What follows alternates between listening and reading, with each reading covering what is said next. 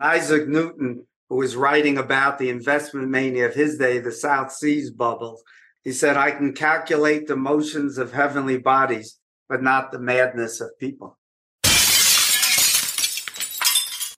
Fellow risk takers, this is your worst podcast host, Andrew Stotz from A Stotz Academy. And today I'm continuing my discussions with Larry Swedroe, who is head of financial and economic research at Buckingham Wealth Partners. You can learn more about his story in episode 645. Larry has a deep understanding of the world of academic research and investing, and especially risk. Today, we are going to continue our discussion about his book, Investment Mistakes Even Smart Investors Make and How to Avoid Them. And we're going to be talking about mistake number 5, which is, do you let your ego dominate the decision-making process? And mistake number 6, do you allow yourself to be influenced by herd mentality? Larry, take it away. Yeah, let's start with letting your ego dominate your decision-making. And this is part of the whole field of behavioral finance, which I find fascinating, so much so that I ended up writing 2 books on the subject. The first was Rational Investing in Irrational Times, which had 52 mistakes. I thought it was a nice number, one for every week of the year. Years later, I wrote the new book, Investment Mistakes Even Smart People Make. By that time, just it was several years later, I was up to 77 mistakes. And if I would do it today, it would be probably into the 90s. So we continue to learn about mistakes that people make because the literature keeps pointing out these errors.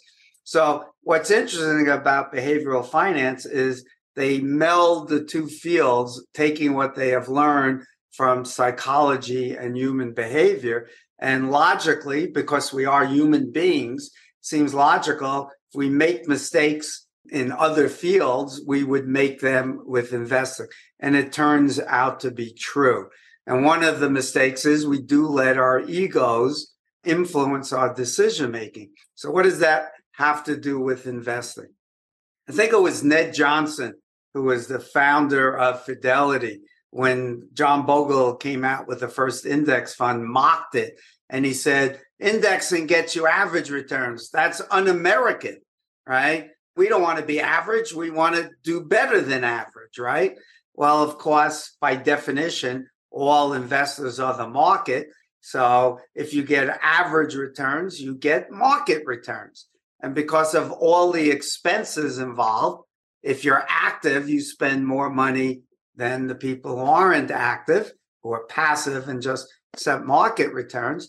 You're going to outperform the average active investor because in aggregate, before expenses, active investors must basically get the same return as passive investors do.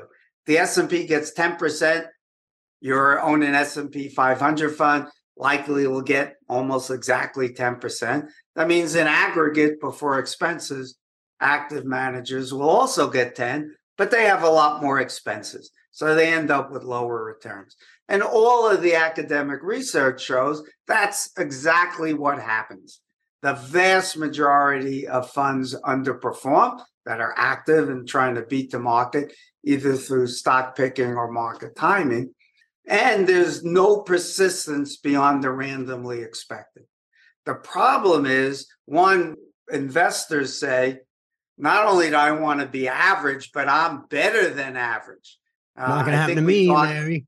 Not you, right? We talked about this in our last podcast, I believe, that no matter what you ask people, they all tend to think they're better than average. Tests show that you ask people they're a better than average driver, 80 to 90% will say yes. Well, it can't be more than 50%, but we tend to think that's the case. But it's not only overconfidence that's the problem, but our ego wants us to feel good. So we think we're better than average, helps us get through life. But here's the other problem. The ego would much prefer to play a game where it only wins and never loses versus a game where it can win or lose. So what do I mean by that? Assume you're a passive investor because you've done all the research and you say, I'm not going to let my ego get in the way. I don't think I'm likely to beat the market. Even the vast majority of professionals fail persistently. You know, the SPIVA annual results from S&P typically over 20-year periods, 90% plus fail even before taxes. So you're smart and you say, I accept average returns, but I'm actually accepting market returns, which means you get better than average returns, right? Mm. All right. Now, but if you choose to be a passive investor and you choose to invest in the S&P 500, let's say, and it does poorly, you have no one to blame except yourself. You made that decision to invest in the S&P. There's no one to blame. That's a game your ego doesn't like to play. On the other hand, if you choose an active fund, if the active fund happens to outperform, you take the credit for your brilliant decision to choose that active manager. And if it underperforms, what do? You fire the manager and you go hire the next one, blaming this dummy for not outperforming. The ego would much rather play a game of I win, but I don't lose, which is what happens if you play active. But with passive, there's no one to blame. I think that's part of the reason why investors, despite all the overwhelming evidence, still significant numbers, about half, choose to invest in active funds. One of the questions that I have related to this, when I read through the chapter and thought about it is, an argument that's a difficult argument to get your head around is what we're saying when we talk about this, that hard work or talent or skill or focus just doesn't work. It's really hard. It's a little bit like, we want to attribute success to hard work. We want to attribute success to smart decisions. And does this have no impact?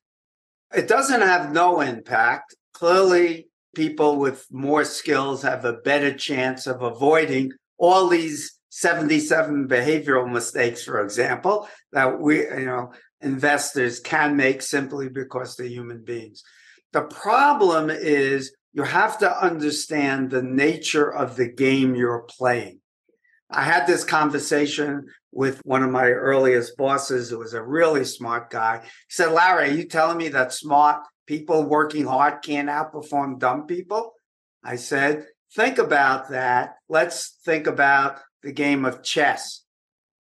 Now, you could take somebody who is really smart and play against me. I'm just a casual chess player. Even if I played though my whole life, I probably couldn't compete against one of the top players in the world. They would win virtually every match, right? But that's a game of one-on-one. It's just like, think about baseball. Pitcher against a hitter, one-on-one. It's a tennis match. Roger Federer against you or me, we probably wouldn't win a point in a whole entire match.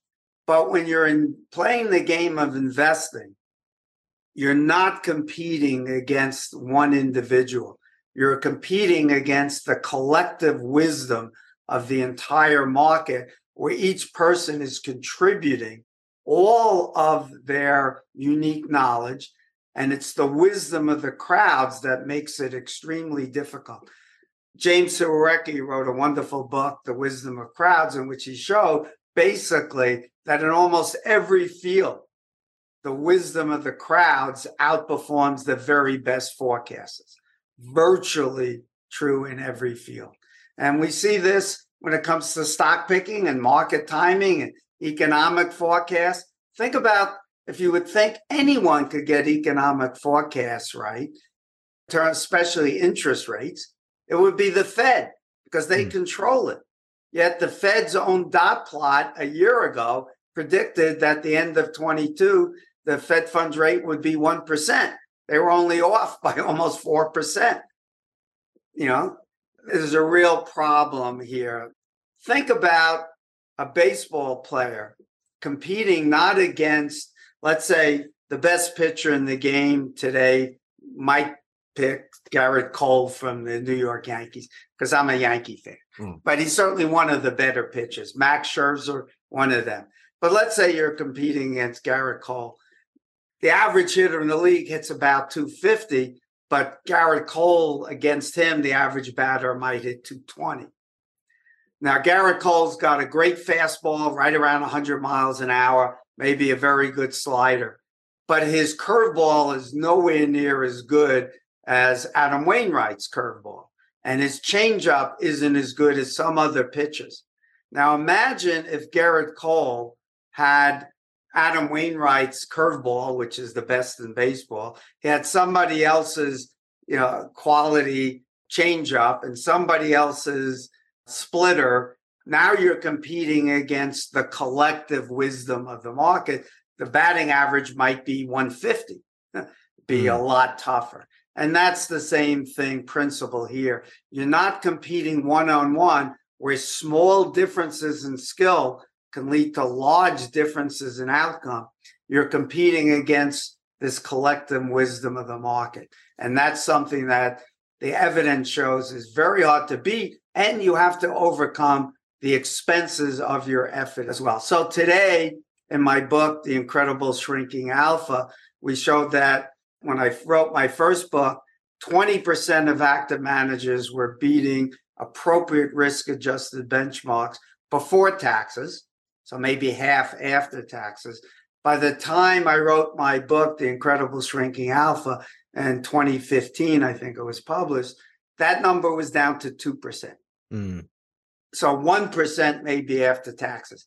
Clearly, you have to have a huge ego to think you're likely to be in that 1%. So let me just summarize what you've said about that, because I think it's an important message. Stock market investing is not a one-on-one game. You're competing against a massive crowd that has accumulated knowledge, but also I would add in has an accumulation of behavioral and emotional actions going on that are very hard to predict. So that's the first thing, is that you are playing against well, one of my guests this past week said something great, and I'm going to remember this always, is he said, the market is a predator. It does. It certainly preys on the mistakes of investors and their egos. Yep. And their herd behavior. Yep. So the market's a predator. It's coming after you. And the other thing that I wrote down when you were talking was that it's not a game of fixed rules. If we look at a game of, let's say, chess or baseball, there's a framework and all of the rules and the structure is fixed.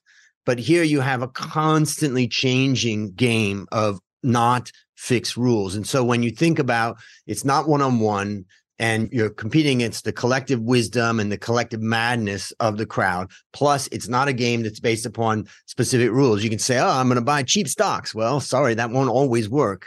And the rules are always changing. And that's the reason why you don't want you let your ego get ahead of you and think that you're going to be able to beat it. Well, I think you just struck me. You came up with, I think, a really interesting point here, because even in baseball, the game is changing because of information. All of these sabermeticians have figured out, if a lefty is at bat, you should move the shortstop over to the right side of the infield and put the second baseman halfway into the outfield, because the odds say that left-handed batter is likely to hit the ball in that area. And so what happened is batting averages collapsed. And then the major league says the game is going to be too boring, and they prevented the shortstop from playing on that side of the field. It's the same thing with investing. It's why Warren Buffett, who had, far outperformed the market for the first 30 or 40 years of his investment career, but he hasn't been able to outperform for the last roughly 20 years or so, because the market caught up with him and figured out his secret sauce. And you could imitate him.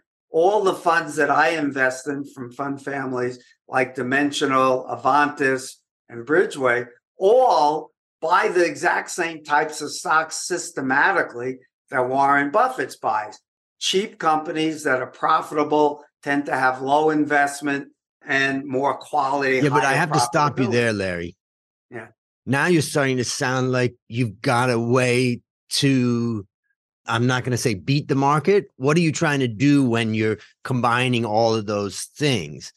All right, I'm going to try to identify some unique factors that perform differently than the market and have provided evidence of that was persistent over long periods of time, pervasive all around the globe, robust to various definitions. So value works if you use low price to book, low price to earnings, low price to cash flow. It's implementable, meaning it survives transactions costs. And there are logical reasons why you think this premium will persist in the future. Warren Buffett told people for 50 years, you buy cheap, profitable companies that are high quality, low leverage, low earnings volatility. And he far outperformed the market. But today, you can't claim to outperform the market on a risk-adjusted basis because now we know to adjust for exposure to those factors. So let me just ask on this particular question. Is what you're trying to do is reduce the risk component of your portfolio more than the return component when you're combining these different things? Well, now you're getting into an interesting question about portfolio construction. Let's start off by thinking about things in isolation. I think most people would agree that smaller companies are more risky, should have higher expected returns. That doesn't mean it's a free lunch, right? You took the risk, and especially in bear markets, small companies tend to do much worse. So it's not a free lunch, it's a risk premium. The evidence all over the world is basically if you buy smaller stocks that aren't lottery type stocks, that are junk companies that have, their returns look like a lottery ticket. So they have high P ratios, low profitability, spend a lot of money, and they tend to go bankrupt. If you screen those out of your small stock index and buy a quality small stock, then you get higher returns. Value stocks, they trade at lower PE ratios for a reason. The market thinks they're riskier.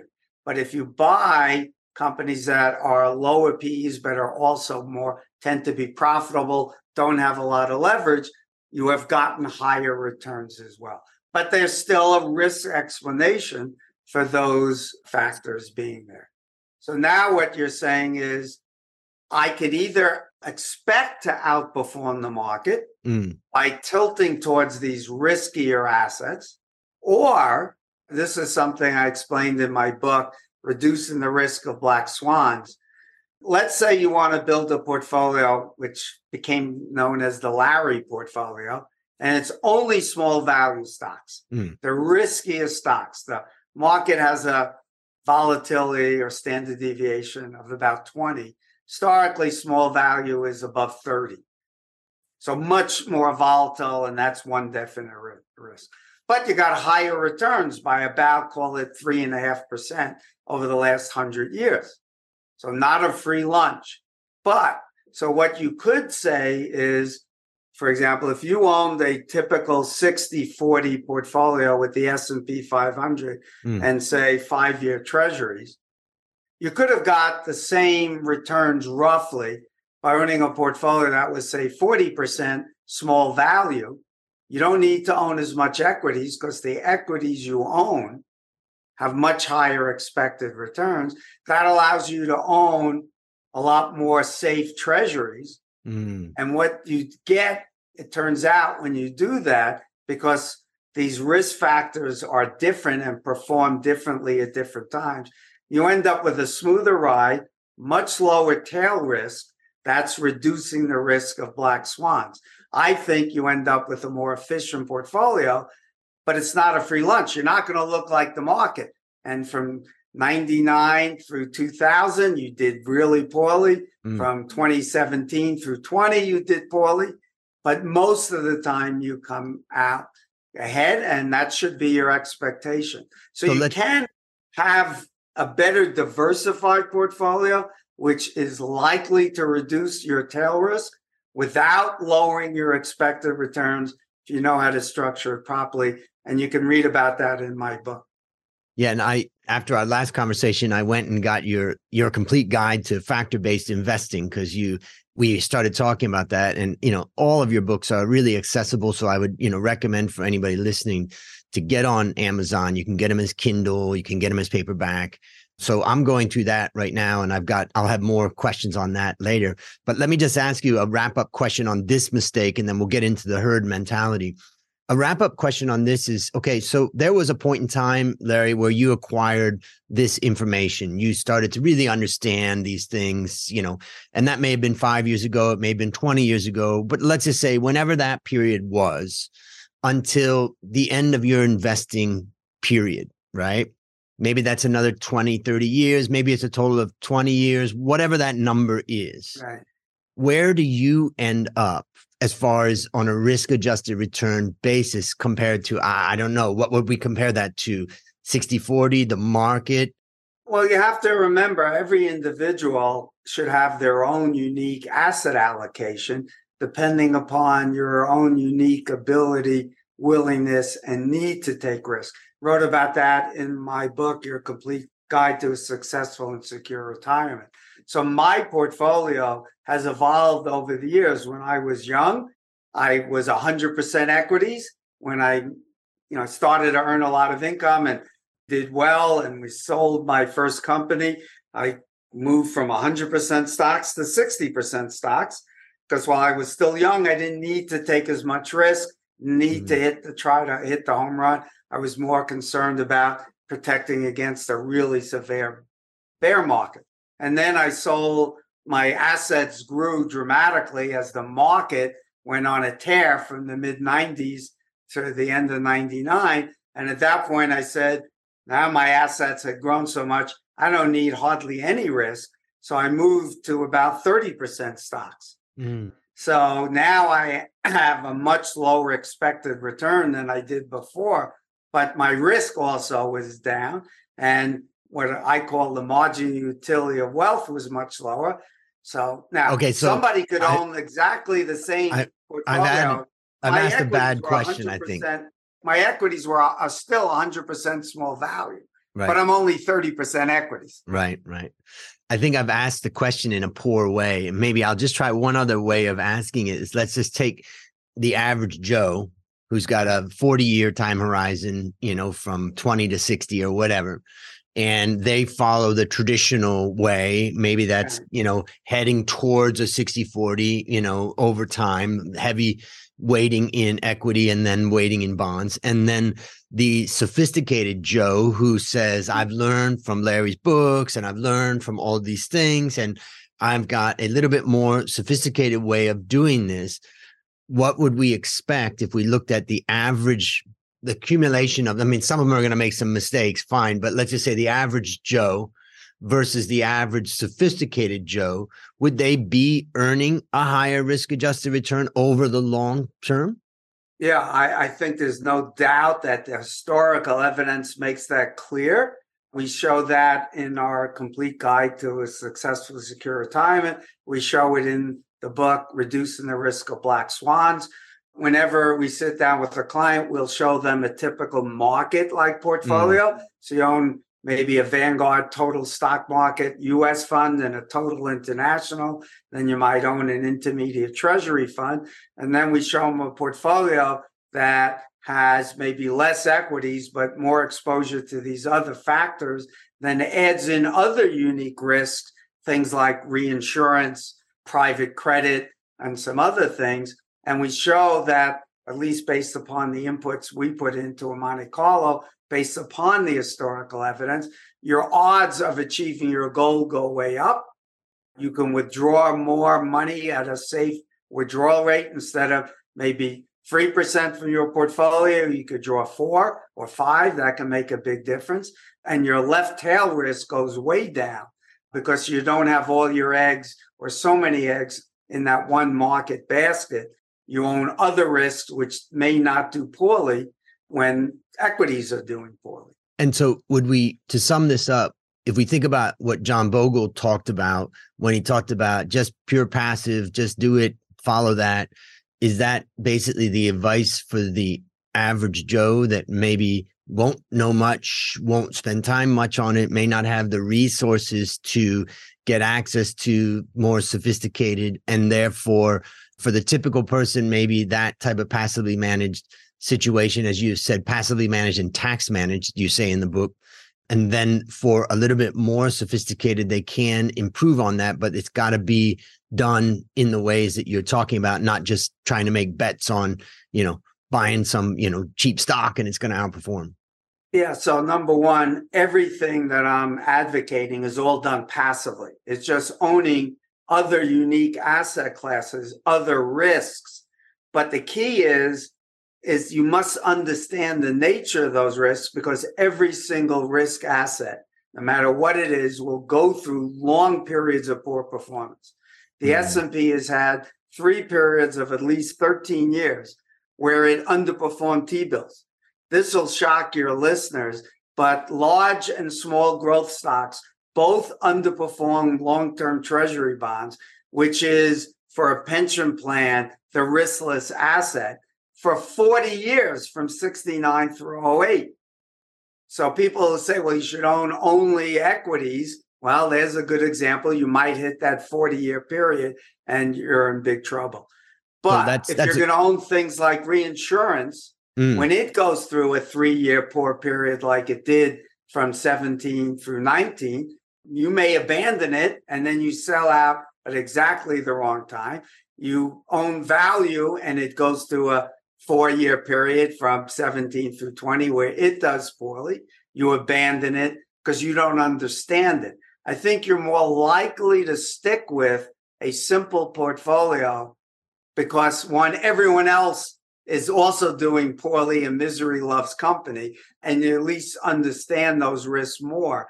So I would advise people only adopt a more, call it a sophisticated, I'd rather use the word more diversified portfolio. If you're willing to put in the time to be educated about that, understand that every risk asset is going to perform poorly at a bad time, at some time, for even a long period, which is why you want to diversify. Yep. It's not a reason to run away from risk. It's a reason to diversify.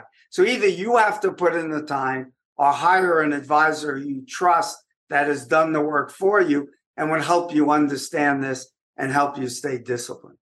Great. And I'll just summarize that into kind of passive, or sometimes I call them exposure funds, where they're not trying to outperform in that particular area. They're just giving you exposure to, let's say, small caps or something like that. So passive funds or passive instruments structured well, constructed like accumulation of different ones, and then sticking with it.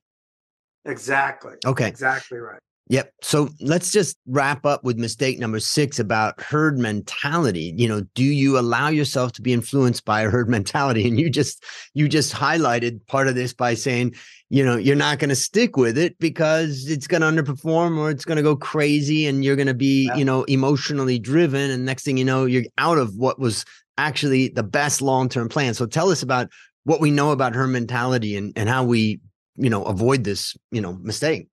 Yeah, psychologists have known for a long time that we can be influenced by crowds, the behavior of others.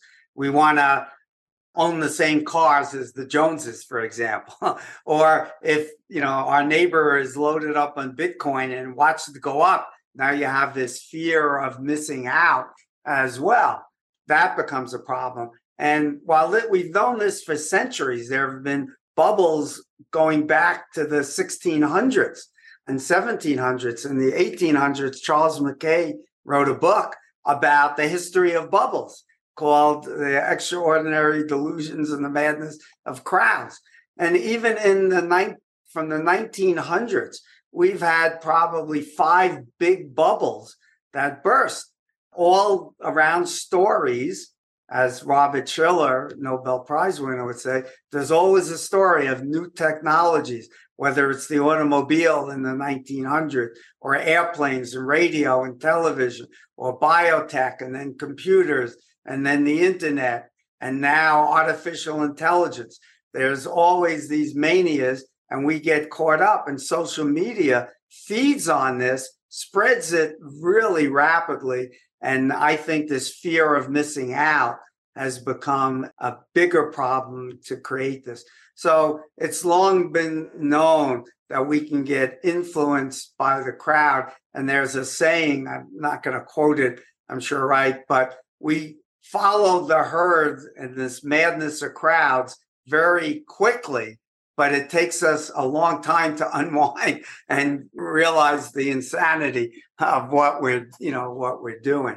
So, whatever is of that moment, is the thing that attracts our attention, that shiny new penny. And we want to jump in, join the crowd. And I think this fear of missing out is a big, big part of that. And in your book, you highlight the keys to staying disciplined and avoiding becoming irrationally exuberant are having a thorough understanding of how markets work and know that bubbles eventually burst. Number two is having a well-designed roadmap to achieve your financial goals. You're talking about that investment policy statement and kind of setting the framework that you're going to be investing under. And then having an understanding of how human behavior can impact investment decisions. And you quote Anatole France's warning, if 50 million people say a foolish thing, it is still a foolish thing. Yeah, and that's one of my favorite quotes. I'll just read a couple of quotes I think are worthwhile. Charles Mackay in the book I cited earlier, he said, every age has its peculiar folly, some scheme, project, or fantasy into which it plunges, spurred on by the love of gain and the necessity of excitement or the force of imitation. And Isaac Newton, who was writing about the investment mania of his day, the South Seas bubbles, he said, I can calculate the motions of heavenly bodies, but not the madness of people. And that's a great way to wrap this up. And it goes back to the idea that the market is not a framework that's a structured framework like the laws of gravity, as an example, which don't change. Imagine if the laws of gravity changed. Each building that we build would be all of a sudden having a lot of trouble because the law of gravity changed and it doesn't change. And therefore, we have laws in physics, as an example, but we do not have laws in finance because things don't change. We have hypotheses, we have models, we have theories, the capital asset pricing model, the random, such and such theory. We have all of these theories, models, but we don't have laws. And so this is a great reminder of, and I like what you said, that bubbles are built around stories of new technology. And then the last part that you said too, that was the quote where it talked about the necessity for excitement. Now, he said that, when did he say that? Did he say that recently with all the excitement going on with social media, or did he say it 150 years ago? 1840s. So it's incredible. Almost 200 years ago, people needed excitement just as much probably as they do today. There's no doubt that that's true. Well, I think I really enjoyed this discussion, and, to think about how all of us are protecting our own wealth and not making the mistake of letting our ego dominate our decision-making process, and not making the mistake of letting ourselves be influenced by herd mentality. Larry, I want to thank you again for another great discussion about creating, growing, and protecting our wealth ultimately. And for listeners out there who want to keep up with all that Larry is doing, which it's not easy keeping up with all that you are doing, just go to Larry's Twitter. It's at Larry Swedroe, or just go to Larry's LinkedIn. I'll have both links to both of those in the show notes, but you can just type Larry's name into LinkedIn and he posts what he's doing there. And he does respond to the questions and other ideas that people raise. So thanks for the time.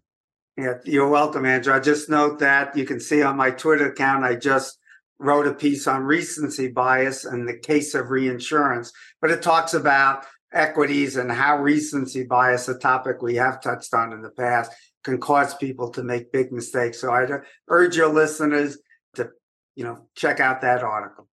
Definitely. There's so much there. Well, this is your worst podcast host, Andrew Stott, saying, I'll see you on the upside.